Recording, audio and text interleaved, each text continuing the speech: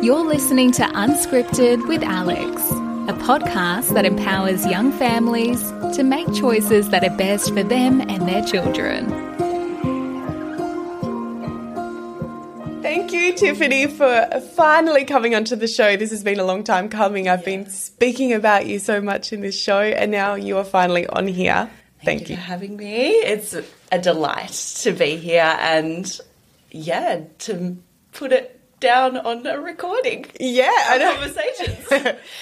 Yes, so for the listeners, I am very close with Tiffany. We have known each other for many years, and Tiffany has guided me through my pregnancy. And so we have had these conversations a lot over the last 2 years, probably. Yeah, I guess, because, I don't know, we really got into the nitty-gritty of it once you were pregnant yourself. Yeah. And, chatting about all this stuff. And as with so many things in life, there's that constant evolution of ideas, and it's so nice to have someone to bounce them off. And I get so much value from our conversations also, so I'm so excited to be doing this with you today. So Tiffany is a midwife, so she's got a lot of fabulous knowledge for us. But today's podcast, we're actually going to hear more of Tiffany's personal story and about her two births. So she's got two beautiful boys. And both of these births looked very different, as all births look very different, don't they? But I suppose your mindset around the two were different. You became a midwife after your first one. But yeah, we want to hear about your story, and then we might do some more podcasts in the future where we can get a bit more of your clinical knowledge. Let's start off by hearing about your first birth. What was happening during your pregnancy and around that whole time? Yeah. So, I mean, when you first become pregnant, it's a whole thing, right? And it was no different for me. As you said, I wasn't a midwife then. I was a nurse. And so I thought I had some idea of what pregnancy and having a baby might be like. But when you're in that experience, it's a whole nother thing. And so my story really began when I got married, and I realised soon after that maybe I was pregnant. So it was a surprise. Yes. I mean, we shouldn't be all that surprised. We're fertile beings, right? And, but yeah, I guess just in the flurry of prepping for a wedding, somehow pregnancy happened. And so yeah, I would have always thought that I would be excited to be pregnant, although I hadn't really ever given it much consideration. You know, it wasn't necessarily in my timeline, and I hadn't been thinking about it seriously at all. And so to then get a pregnancy test and wee on a stick and see that, okay, pregnant, that was kind of surprising, shocking. And I guess then I kind of concealed the fact that I was pregnant then. I was not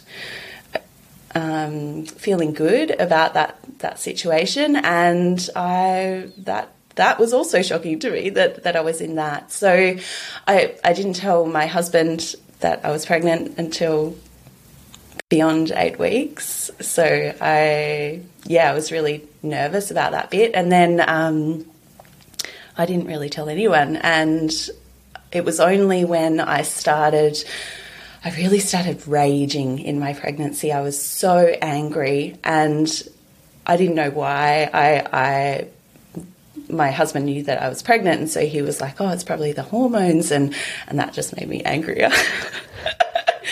And so I thought, something's not quite right here. And I started writing down all the symptoms I was having, all the things that I was feeling, and I saw that there was quite a big list of not great positive feelings. They were fairly dark. I had a time as well where I felt as though maybe it was better not to be around anymore. And so that was the point where I thought, maybe I need to go tell someone I'm pregnant. So I told my mum, and then she was going to come to a doctor's appointment with me. So I was really vulnerable, and I thought, what doctor will I go and see? Because, you know, pregnant, go and see a doctor. That's what we know of the maternity system as it is in Australia. And so I booked in to see the doctor who I had seen since I was a child. You're a child doctor. Yeah. Family doctor. Family doctor. And because, you know, I felt as though this person was the best choice for me, and I knew them. And basically I went into this appointment, I said, so I'm pregnant, but that's not why I'm here. And I was 15 weeks. I said, I need a referral to a psychologist or something. Wow. Yeah. So you were very well aware of what was going on mentally. So hang on, just go back a second. So you were closer to 15 weeks when you told your mum. Oh, yeah. And 8 weeks when you told your partner, your husband. And do you know roughly how many weeks along you would have been when you found out then? I guess around that 6-week mark, you know, when I had started to have some nausea and all of that sort of thing. So, yeah, maybe 6 weeks. Yeah. It was a while ago. I know there was certainly a gap between finding out. I went into a public toilet at a really random place at a boulevard, a shopping centre, and I'd been into the pharmacy and I bought a pregnancy test, and I went into the toilet, and I don't know, I was shopping with mum or something. She was outside, and I was like, oh my God! So that gives even more context to that. At that time. It was like, so you're like, later. wow, I'm going to hold on to this and work out what's going on. Even at that first doctor's appointment, you were already still trying to ignore, like, no, I'm just here because of my mind. Yeah. Okay, so what goes on from there? So I guess then I started seeing a beautiful psychologist, and as part of the mental health care plan at that time, there were 10 subsidised appointments with a psychologist through Medicare, and that was really great to be able to access that. And so I saw her, and gradually over time I was able to talk through a lot of stuff, and I came to understand that there were many things in my life and my situation that were contributing to the way that I was feeling. And so I worked through that stuff, and I remember one particular appointment with her where she said something along the lines of, you know, for some women, the baby's born and then all of this feeling that you're having just kind of lifts. And I was very dismissive when she said that to me. I was like, no, I don't think this is just going to lift. And but it turned out that's exactly what happened for me. So and I don't know whether it was the suggestion that she had made that could be something that would happen, or whether it was the shift in hormones or what it was. But certainly that then coloured my experience of moving into parenting this baby, because I had been through something that was very dark. I was diagnosed with depression, perinatal depression, not so much anxiety, but certainly low, feeling really low. And so I guess once I got on the other side of birth, the baby bit felt really easy. Yeah, that's great. Yeah. So did they start you on any medications at all, or was it all managed through your appointments with your psychologist? Yeah, so all just talking things through, and that was good. That was all that I sort of felt I needed, and also, with some guidance from the psychologist also. Yeah. So how were you feeling leading up to the actual birth? Were you able to connect with your baby during pregnancy, or were you still finding that really hard because of your mental state? Yeah, okay, so I guess baby was just growing in there, luckily, just doing their thing. And aside from my mental health, the pregnancy was going swimmingly. I mean, I was 26 and I was pretty healthy and fit, and I was working at the time on my husband's family's dairy farm, and so very, very active in that pregnancy, still in significant denial. Yes, so leading up to the birth. As I did at the time, there were antenatal classes available through the hospital, and so I signed up to the antenatal classes, and these classes were being run by the most beautiful midwife, and it was the first time that I started to realise that I was actually pregnant. Yeah, you haven't spoken about this story for a very long time, or in its entirety, have you? Yeah. So lots of emotions. Take a big breath. That was kind of wild, because that was then about having to face this pregnancy. How many weeks were you at that point? I was well into my second trimester, so beyond 26, 28 weeks, I suppose. And yeah, so that was kind of new to recognise that. And of course, my husband and I, we went along to these classes, and the content was fascinating. And I really resonated with all the things that I was hearing in the classes. And I guess it was at that time, approaching 32 weeks, I remember it was 32 weeks, I was like, what am I doing? Like, I started to feel as though I just wanted to be left to be able to birth on my terms, step into my power with birth, and really, like, do this birth in the way that I wanted to. And I wasn't really sure where all that was coming from. I didn't have language to really put to the feelings that I was having around where that desire, what its origins were. Like, I didn't know that birth was something that could just happen, you know, and until I went to these classes. And so that was really cool to learn about all of that. But then, yeah, what do you do with that sort of information? So I also had that whole bit of having learnt through my life that, you know, the doctors, they know what's going on. And so I really had reverence for the doctor who I was seeing each week towards the end of my pregnancy, and what he had to say. I was really listening to that, and I was like weighing everything up and trying to make decisions around what I wanted to do for my pregnancy. But the interesting part of all of that was that I began to have this story of, I'm going to have to go into this hospital and fight for the things that I want.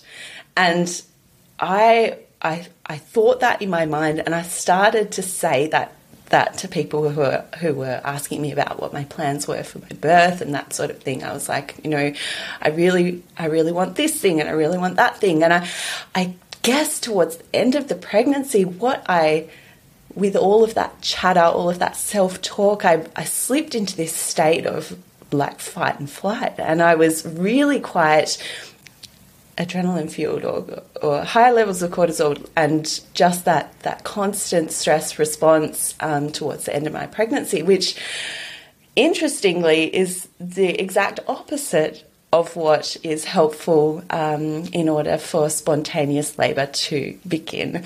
And so as it was, the pregnancy continued on, and at 42 weeks pregnant, I went to an appointment with my doctor, and each week I'd been saying to the receptionists at the doctor's surgery, oh, I won't see you next week because I will have had my baby. And that didn't happen, and so kept going to these appointments. And of course, wellbeing scans are offered and continuous monitoring for baby just a couple of times a week in order to check in with Bubs. And so all of these things were happening beyond that 41 weeks. I was also having conversations about induction from around 40 weeks with my doctor. And so I'm really starting to feel a lot of fear creeping in around all of these decisions that I'm now starting to have to make, because I'm edging beyond the parameters of what is considered normal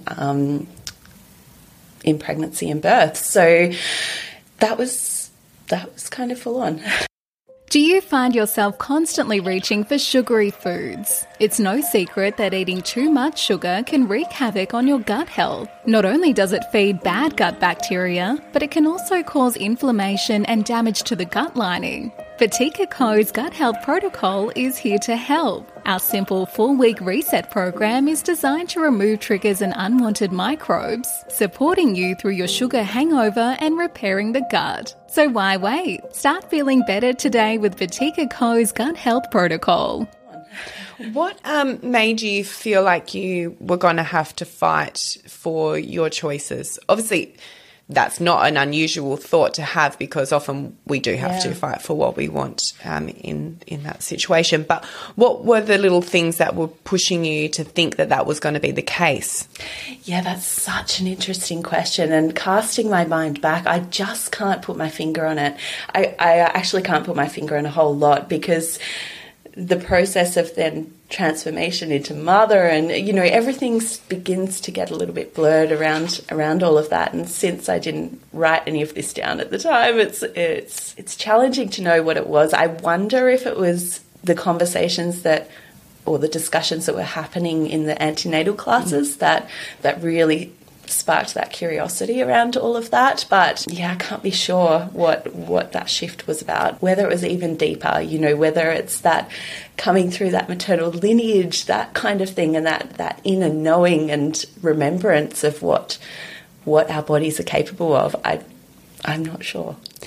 It's a funny thing for some people, that might be the first time in their life that they ever experience that feeling of having to fight for their choices around their own bodies. Yeah. If you've never been unwell and you've gone through your whole life pretty much not really in the medical system at all, you're never really faced with that. Yeah. But as soon as you're pregnant and you step into that medical system, immediately there's outside bodies trying to control or have a say or make suggestions. And have some kind of influence. Yeah, and it's the first time that you're feeling like you actually have to face it. Yes. Yeah. I mean, through our life, we have been conditioned in such a way to look to authority for certain decisions that we make throughout our life. And so, you know, it's not by accident that we're in this situation by the time we come to birthing our own babies, but it certainly makes it something to grapple with. Yeah. At that time. And the thing around the induction is that those conversations start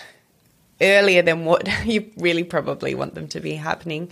But I can also understand it from the doctor's point of view where they're trying to prepare the woman to start thinking about those choices around what's involved with induction. Yeah. But I remember even for myself when we hadn't even gone over the due date, that's when they first mentioned, okay, well, if things haven't happened by next week, we'll do an induction or we'll do a stretch and sweep or whatever. And you're thinking, hang on. I'm not at that point yet. I don't even want that to be on the table as an option just yet. Like, let's just see what happens here and now.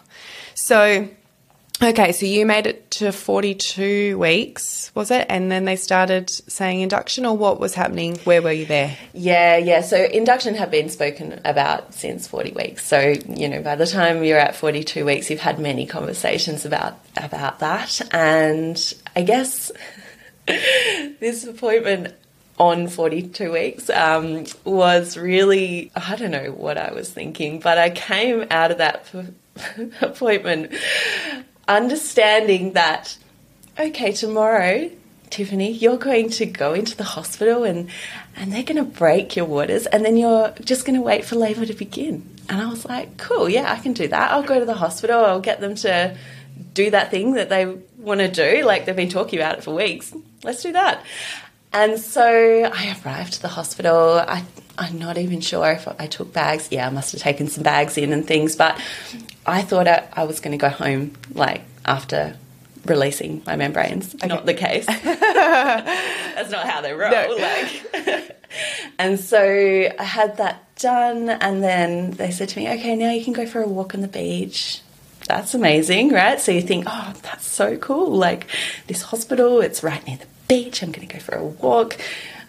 The reality of walking on the beach with your membranes open or your waters open is kind of not that enjoyable as trickling down your legs, because amniotic fluid is copious, right? And so as you're moving around, it all just comes out. So got back from this little stroll feeling rather saturated. Yeah, and then they said, oh, now it's time to put in the cannula and we're going to start the synthetic oxytocin drip. And I was like, hang on, I thought I was going home. So the syntocin is the synthetic oxytocin that they give you to try and make nice strong contractions. Oh yeah. Okay, so tell us about this part now. So you've realized that you're not going home. I'm not going home. And some more stuff's going to happen. Yes. Okay. Yes. So I realized that rather quickly once the synth was hung and it started running. And of course, I now know I'm a midwife. It's gradually increased, but I was quite aware of that during my induction also, because I felt like I was at the mercy of this midwife who just kept increasing the synto and increasing the strength of these surges or these contractions that I was having. So that was a ride. Oh my goodness. I was not expecting it to be so intense, but I thought that I had prepared well. So I used some of the techniques that I had learned in the antenatal classes. I had listened to the Hypnobirthing Australia scripts, and so I had been doing that during my pregnancy, and so I felt like I could have a few tools in my toolkit. I didn't really have a very good handle on breathing, but I was doing my best with the information that I had and what I knew. And so just getting through each surge. But the purpose of this is to really increase those contractions to such a state and such a rate that, the baby is born after a time. And so they were coming thick and fast, and all I wanted to do was go into the shower. I just was asking, please let me go into the shower. I just want to have some water, and no. Of course, I hadn't thought of that. So you're now, because you're hooked up to the syntocin, you're stuck on the bed, so you really don't have that freedom. It's a very different something that I hadn't really thought of, it being quite a different process to when your body is naturally producing its own oxytocin and the surges are getting stronger and faster, and you kind of just feeling your body and going with it. Now you're like, you're to blame, nurse, midwife. You're the one who's pushing that button and you're not feeling in your body. Yeah. And also you're not allowed to go into your little cave in the shower like you wanted to. Yeah. And the other part to that as well is that with induced labour, you're not getting that same feedback of endorphins that you would get with a spontaneous labour. So the surge builds with the oxytocin, and then as you come down the peak of that oxytocin wave, you get this like rise in endorphins, and that's the hormone that makes us feel so good. We have research that tells us that endorphins are between 20 and 40 times stronger than morphine, and our body produces that on its own. So, but in an induction, you're just not getting that same feedback because the synthetic oxytocin works in a slightly different way. Far out. But obviously I didn't know this at the time. No. Just on that point, I've heard of people that go into, can experience like a euphoria type of experience, and that must be that part, is it? Yeah, totally. Interesting. Yep. And so how long was your labour going for then? I coped with all of my tools and used all of that stuff for maybe 8 hours of this induction. And then I they offered a vaginal examination to check my cervix and see how things were unfolding there. And I was told that I was 4 centimetres after 8 hours. And I also didn't understand that was actually really amazing. As a first-time mother, to be 4 centimetres after 8 hours of an induction, that's freaking awesome. Which your body's been doing a lot of stuff for 8 hours, yeah. But in that moment, I did not think that. Yeah, you thought 4, that's 4 out of 10. I've got to get to 10. That's exactly what I thought, yes. And so I said, it's time for the epidural. I need something. I forget about this bit. The anaesthetist, it took maybe an hour for the anaesthetist to come in, popped the epidural in, several attempts, and then left. And with an epidural, it's not, it's not always, every woman is unique and different and has a different anatomy. So the epidural can work in such a way that it varies from woman to woman. Didn't know all of this either.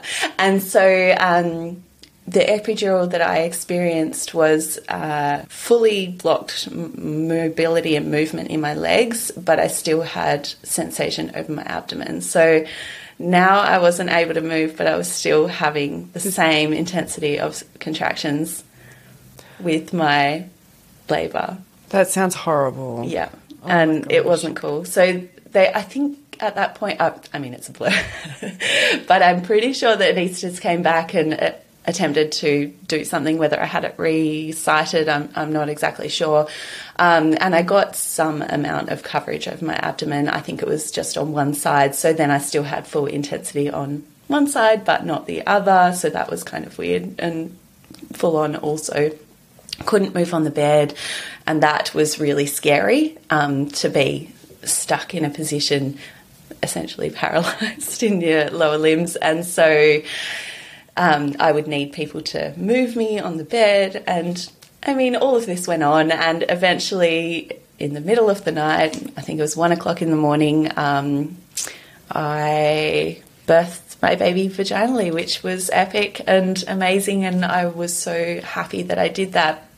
But the thing that really pushed me to make that happen, to my mind, was there was a point in that labour where I had the doctor and the midwife, and they looked at each other, and I saw them look at each other, and they'd had a look. I don't know what they were thinking, but I felt like they were looking at each other because they were thinking either forceps or cesarean or whatever. But those words never were said, but I was like, I am not doing that. This baby is going to be born this way.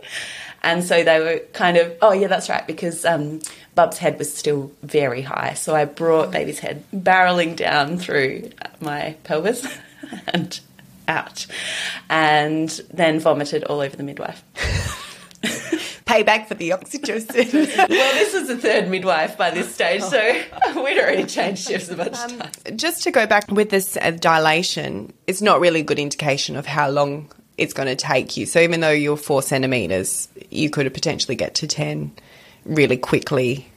Could be really long. It's different for everybody. So it's not really a good indication. It's not like you move 1 centimetre every hour or something like that. Yeah. Women's bodies just vary so much. And by placing our fingers into a woman's cervix, we can have a little snapshot of what is happening right at that moment in terms of the baby's head, in what position it's in, and also how open the cervix is. But really, the cervix is only the lower part of the uterus. So it's not this separate bit that magically springs open like a rubber band. It's the lower segment of the uterus, and it has to be pulled up by the fundus, which is the top of the uterus. So even as a midwife now, if I am to check a cervix, I potentially can't feel part of the cervix that would need to still be pulled up and around baby's head because it's too far in to reach. And so there's even that, like that even if we are told that we're 10 centimetres, there still may be some lower segment of the uterus sort of sitting around baby's head. Maybe baby needs to find a different position to come then down through the pelvic structures. So there's just so much more than a cervix, like when we're birthing our babies, and it's a small piece of information as part of the bigger picture.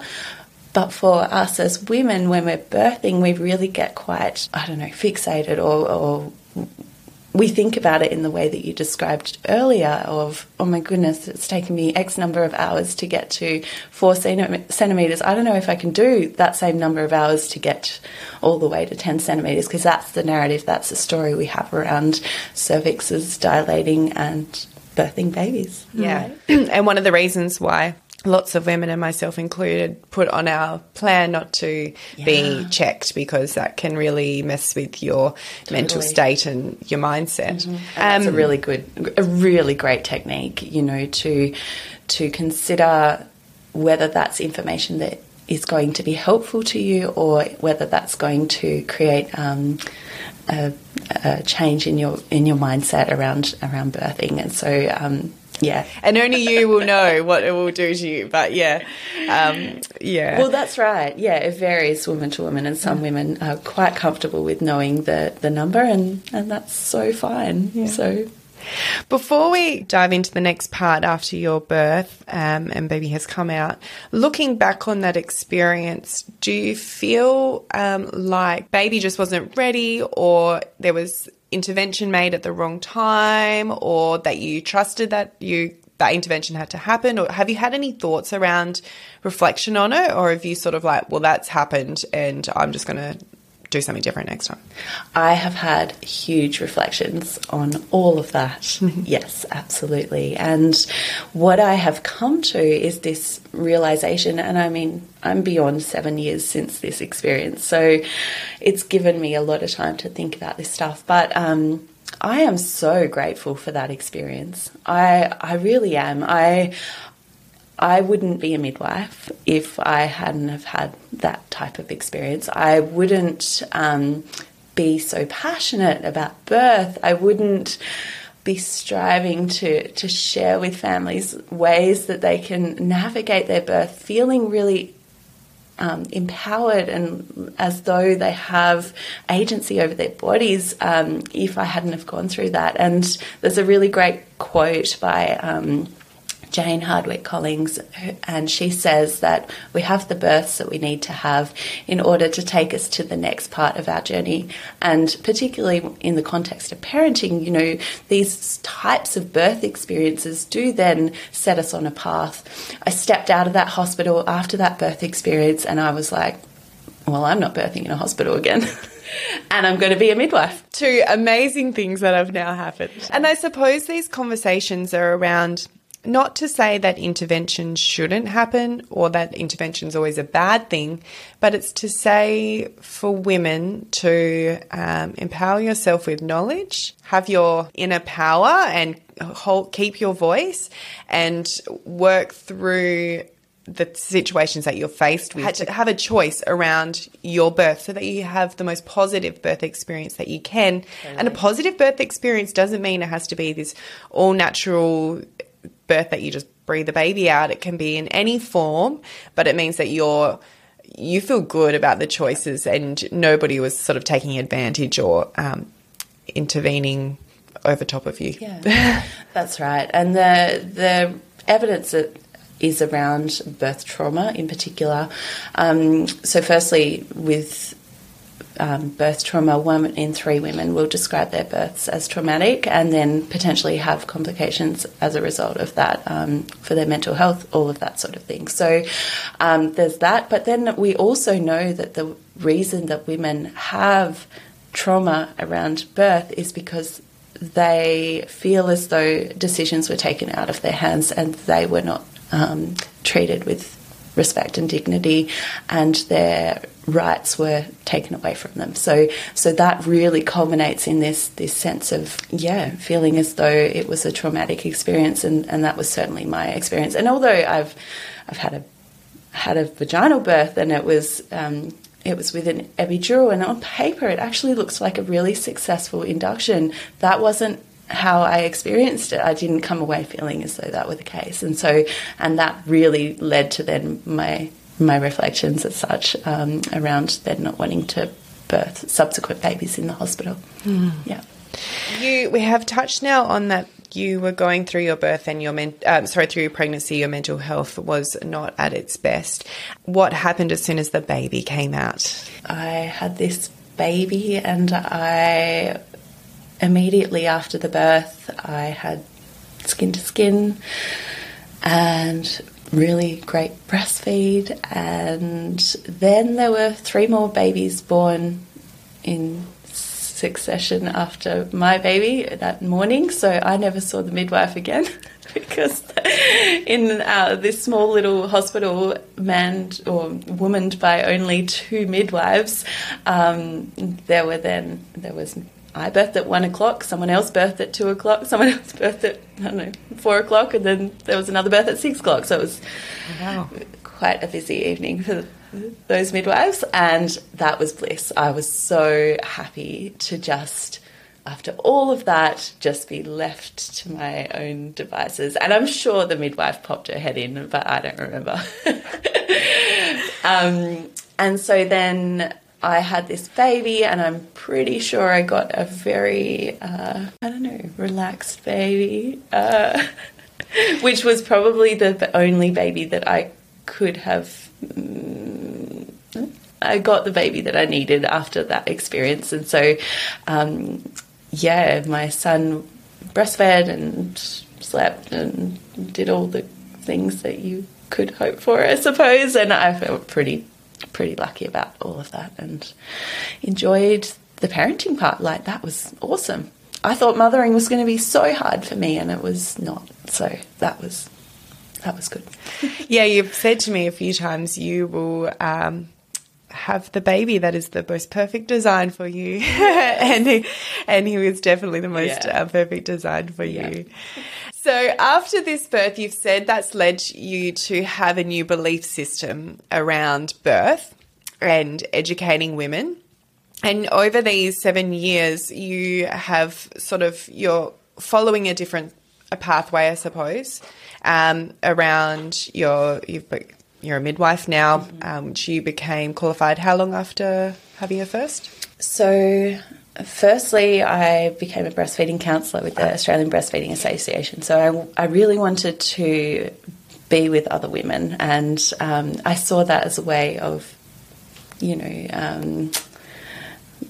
finding that sisterhood and that solidarity in the breastfeeding part, because, I felt that I had something to offer there. Then began my midwifery training when he was 2 years old. Worked at the hospital as a student midwife as well, and I focused all of my assignments and studies on making sense of the birth that I had, and really by unpacking what the research was saying about the things that I had chosen, and kind of retrospectively understanding how I came to those decisions, I guess. And yeah. And heading into this second birth, what was your mindset like?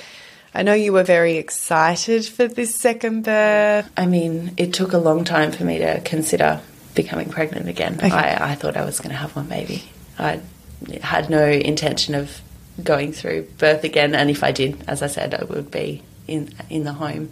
But certainly the process of becoming a midwife gave me the time and space to really consider the previous birth, and then start to toy with the idea of maybe then having another baby. So it was 5 years before we got to the point where we were willing to go through, well, I was willing to go through another pregnancy and birth. And so in preparation for all of that, we started doing all the things that would set us up for a really healthy pregnancy. So, getting off the alcohol and focusing on a really healthy diet, and eventually then having this conception that came out of all of that.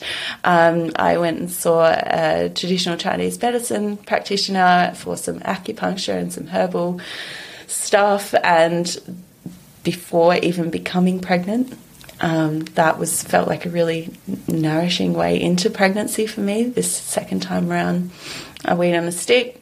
And then I called that midwife who had taught those antenatal classes 5 years earlier.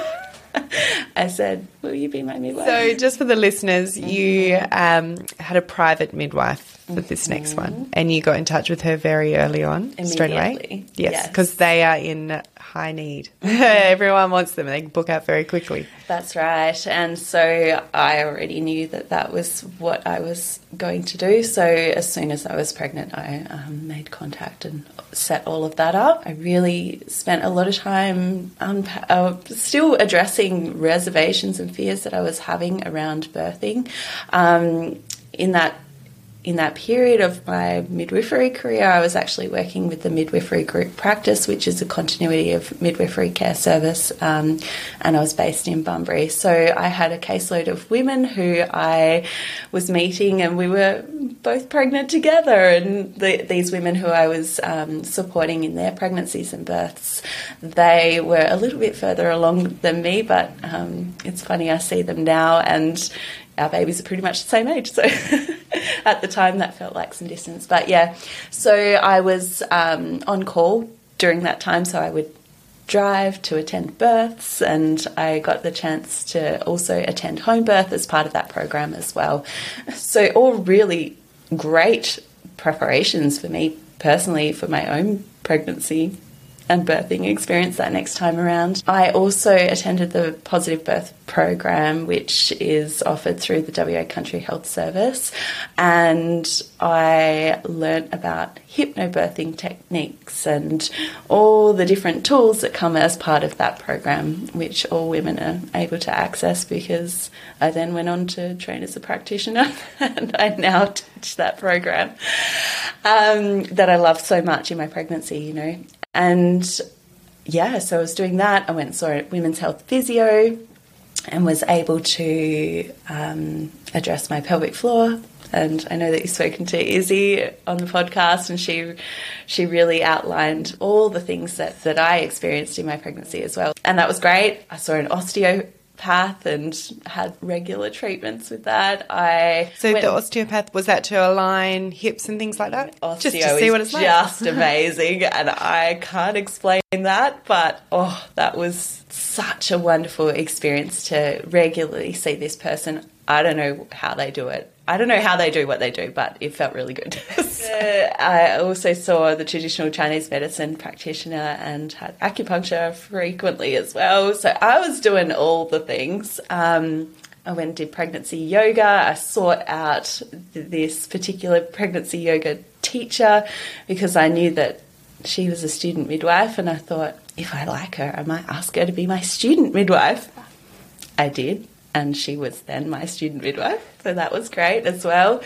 And then the other part I really should say about private practice midwife, because obviously that then is the support, the overarching support that I received throughout my pregnancy, and just so important and amazing.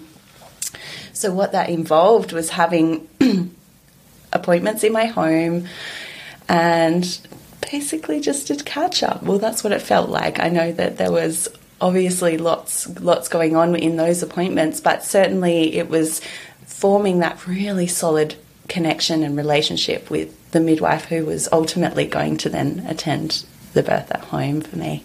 And so, I love how you just said the midwife was going to attend the birth. We quite often use language around the doctor that will deliver the baby, or the midwife that will deliver the baby. The woman, deliver the baby. Oh, the baby's not a pizza, so there's no delivering of anything. I mean, we're birthing this baby. Yeah. It's not something that we're passive in. It's something that even if we opt or for medical reasons go down the path of caesarean section, we are still birthing this baby. This is a birth that we own as women, and well, own is even the wrong word, but it's not really about anyone else. It's about the woman and the baby, and they should always be at the centre of the experience, and other people are there to provide that support, and whatever the woman's needs are, then allow that to, or not allow, saying all the words that we have in our language that that really are quite authoritarian, but that's really not the situation in birth. It's about something that our body is doing. It's a physiological process that unfolds, and so it's not necessarily a medical event. Yes, we think of it like that. Yeah. And the physiology of birth really is no different to the physiology of any other functions of our body. Our heartbeat, our breathing, our digestion, all of these things we just do, right? Our body just does those things. And we don't have a doctor walking alongside us through those functions. We don't have a doctor there every time we do a poo going, push, you're doing so well. Can you imagine? Or we only seek out that medical support when we run into a dysfunction of those processes, or there is then something that's bothering us about that, that's the time we seek medical support. And so it really is no different with birth. Birth is physiological. It's another process that our body is designed to do. And if we reach a time during that process where we do need that medical support, then we can easily seek it, because we live in a time and a place where we do have access to wonderful medical care should we need it. Yeah.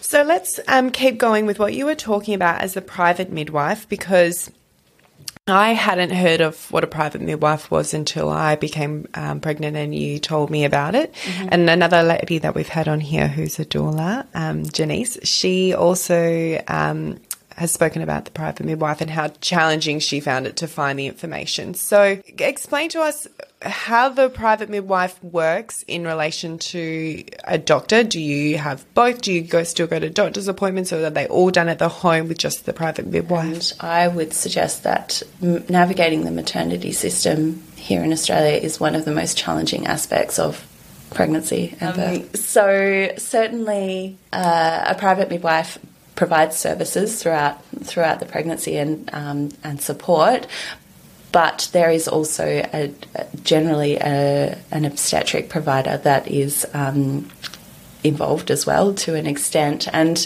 this situation is one where you are required to go and see a doctor in order to get a referral to a private practice midwife.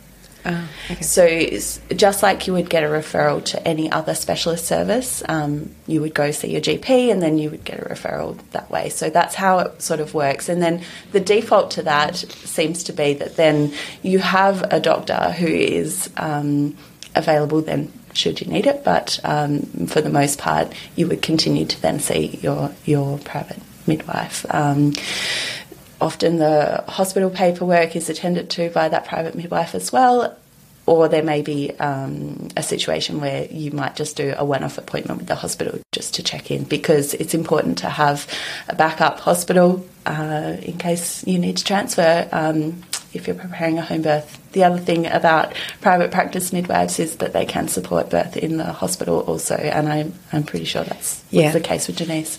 Yeah. Is that right? Yep, that's right. Yeah. Okay, so being a midwife in the hospital and seeing all these different births going on in the home, in the hospital, you would have seen quite a variety of ones that were really easy. That's probably none are easy, but ones where, the baby maybe just plopped out and no intervention and no painkillers or anything like that. And then you would have seen other variations, which are maybe the more scary kind of stories that we don't necessarily hear, or maybe we do, but you've seen a variety is what I'm getting at. This can, for some people, create fear that you've seen the worst of the worst and you don't want it to happen to you. But then it can also be quite empowering for other women. How did you feel seeing all of these births leading up to yours? Yeah, I was really quite aware of that as something that I needed to keep in check. And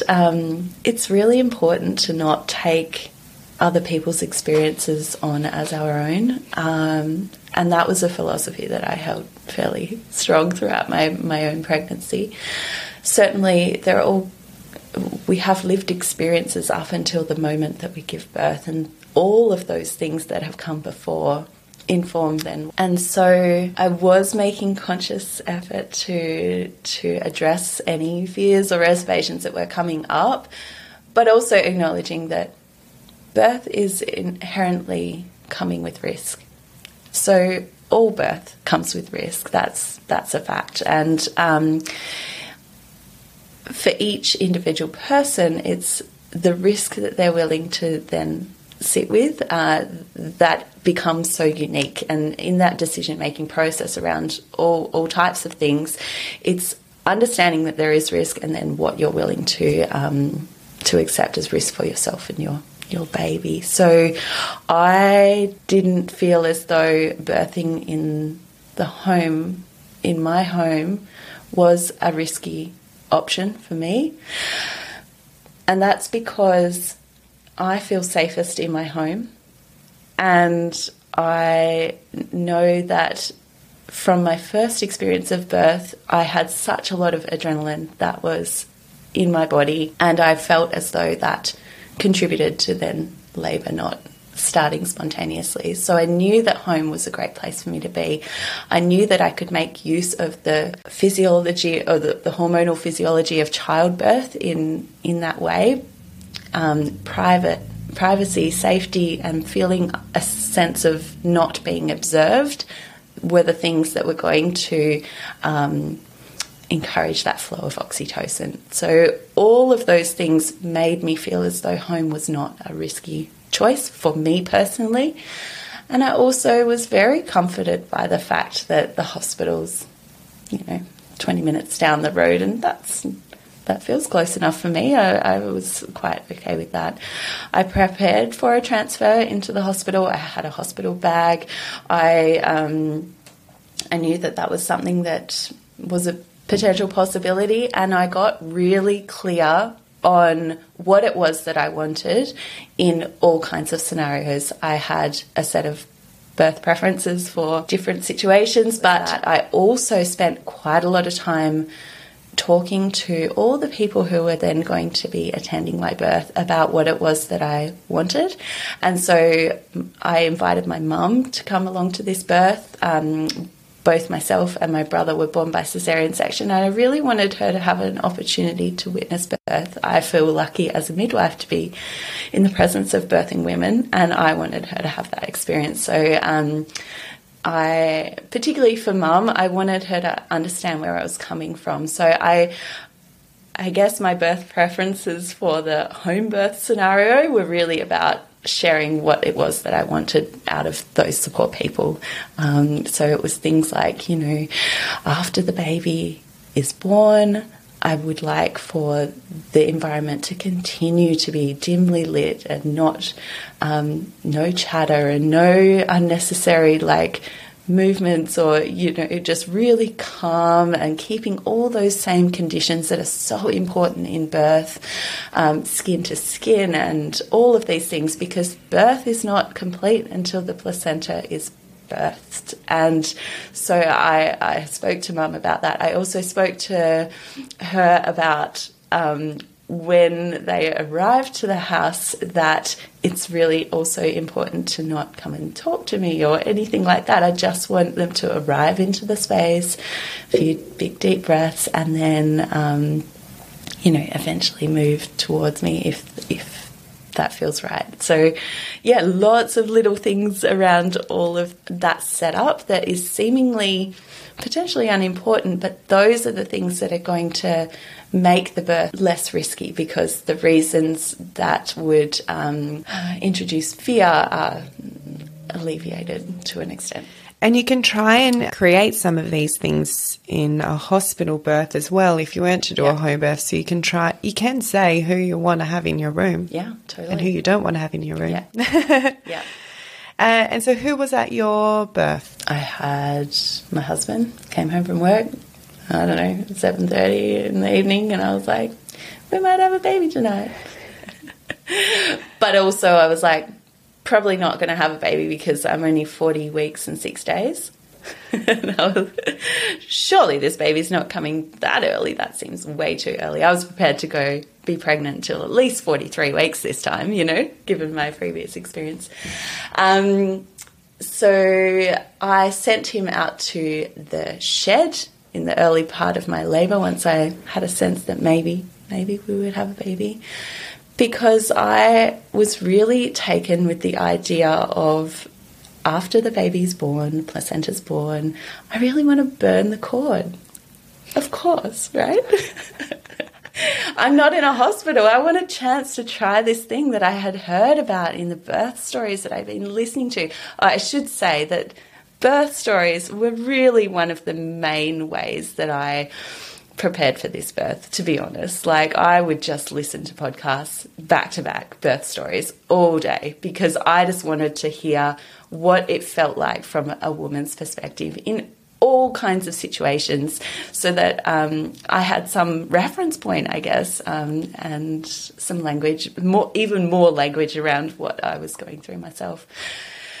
But yeah, so my husband, he was out in the shed building a little box to be able to then get some beeswax candles and burn the cord after the baby was born. And so he spent, a couple of hours in the shed. Sent him off with a task. There we go. It was great. And that gave me the space to then just cruise around the house. My older child, who was now 5 years old, he'd already gone to bed, so he was sleeping, and I watched some Married at First Sight, obviously. Okay. And I sat on my birth ball, and I was like, oh, well, let's see if we can get this happening. Keeping moving. Yep, and the mindlessness of something really... Mindless. Like Married at First Sight. Yeah. But I got really bored with that super quick, because then everything started to build, and I walked out to the shed and went and checked on the box building progress, and I'm walking around this dusty shed and I'm having a few surges, and I'm like, oh my goodness, this is so different to last time. There was no dusty shed. It was very clean. Yes, clean and clinical. Yeah, so that went on for a bit. I was looking at the stars and I was having all these endorphins, and I was like, oh my gosh, I can't believe how good this is. And I'm sending texts to all the other people that I'm going to have at my birth. So Tony, my photographer, I sent her a text. I'm like, I might have a baby, but I can still write a text, so probably not. She was like, okay, I'll get in the car. And then my student midwife, I was like, I just don't think I'm going to come to yoga tomorrow night, because I think it's time to start staying home. She's like, I might not have a glass of wine. I think I'm going to be going to a birth tonight. Yeah. And then I didn't ring my midwife. I forgot about her. Yes, I was going to say, where was your midwife? When did you tell her? I didn't. At some point I said to my husband, I was like, oh, you really do need to send her a text. At this point, it was pretty intense. There was no text writing happening. So Mum and Dad, when did they... I must have texted them at some point too. Okay. And your dad came, didn't he? Yeah, okay. yeah. And so at this point, before midwife has been called, I know you sent Dad off with a chore too to help with the pool, the bath? Yeah, no, my husband was sorting out the pool once he'd finished building his box. Onto the pool. Yeah, onto the pool, yeah. But it was a stormy evening as well, and so apparently everyone was really worried that we were going to lose power. I didn't know any of this, but... So my dad was at the shed starting up the generator and doing all those little extra tasks. All the logistic stuff, yeah. So I had a really cool birth team, and they all made it, because this birth, it happened really quickly in the end. And so at some point, Lauralee was told that I was in labour, and then she didn't hear from me for an hour or so, so she rang us back, and she was like, okay, I'll head over now. And yeah, of course she arrived and baby was born not too long afterwards. But interestingly, I was ready to experience all the different parts of labour that I had learnt about and read about and heard about in stories, and it just moved along quite without any sort of definition, and all the medical terminology refers to stages of labour and all of this stuff, but for me, experiencing that was not that. It was just flowing, and I was experiencing some intensity, but I was also feeling pretty amazing. I just remember sitting on the toilet at one point, and I got really fixated on whether the pool was filled and ready to receive me. And they were still madly trying to fill that pool out in the lounge room. So did you want to get in the pool earlier than you were able to? Oh, yeah, I don't know. Yeah, at some point. But you did say that you went onto the toilet a few times. Was that just to be in a smaller room, or because you felt that was a comfortable position, or? Yeah, so in in podcasts or in birth stories, I had heard about the toilet being the dilation station. And I was like, oh, yeah, that's where I'll go hang out. But also I was sort of forced onto the toilet a little bit as well, because my husband at one point was like, the hot water's going to run out and you want the pool, don't you? So... Did you eat dinner that night? Oh, yeah. Okay. Yeah, so dinner as normal. So paint the picture, because I can see it in my mind, because I have seen photos. You had the pool filled. Mm-hmm. What was your surroundings like? How did you have the room set up and the mask? Oh, yeah, the mask. That was something I was so drawn to in my labour. So I was sitting on this toilet and I'm labouring away. At some point I'd done my own vaginal examination because, midwife in labour, I really did not want to do that. I just, in that moment, decided I wanted to see if the baby's head was there.